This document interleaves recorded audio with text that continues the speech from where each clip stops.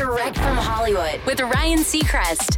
Ever since the trailer for Baz Luhrmann's upcoming bioepic Elvis popped up on YouTube, the excitement for the movie has been growing exponentially. It's the perfect setting for Baz's sense of style and vision, and Elvis Presley is obviously one of the most popular pop stars the world has ever seen.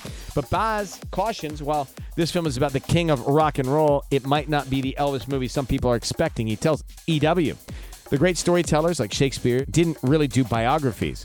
What they did was take a life and use a life as a canvas to explore a bigger idea. The life of Elvis could not be a better canvas in which to explore America in the 50s and 60s. That life is culturally and socially at the center of the 50s, 60s, and even the 70s. Elvis hits theaters June 24th. That's Direct from Hollywood.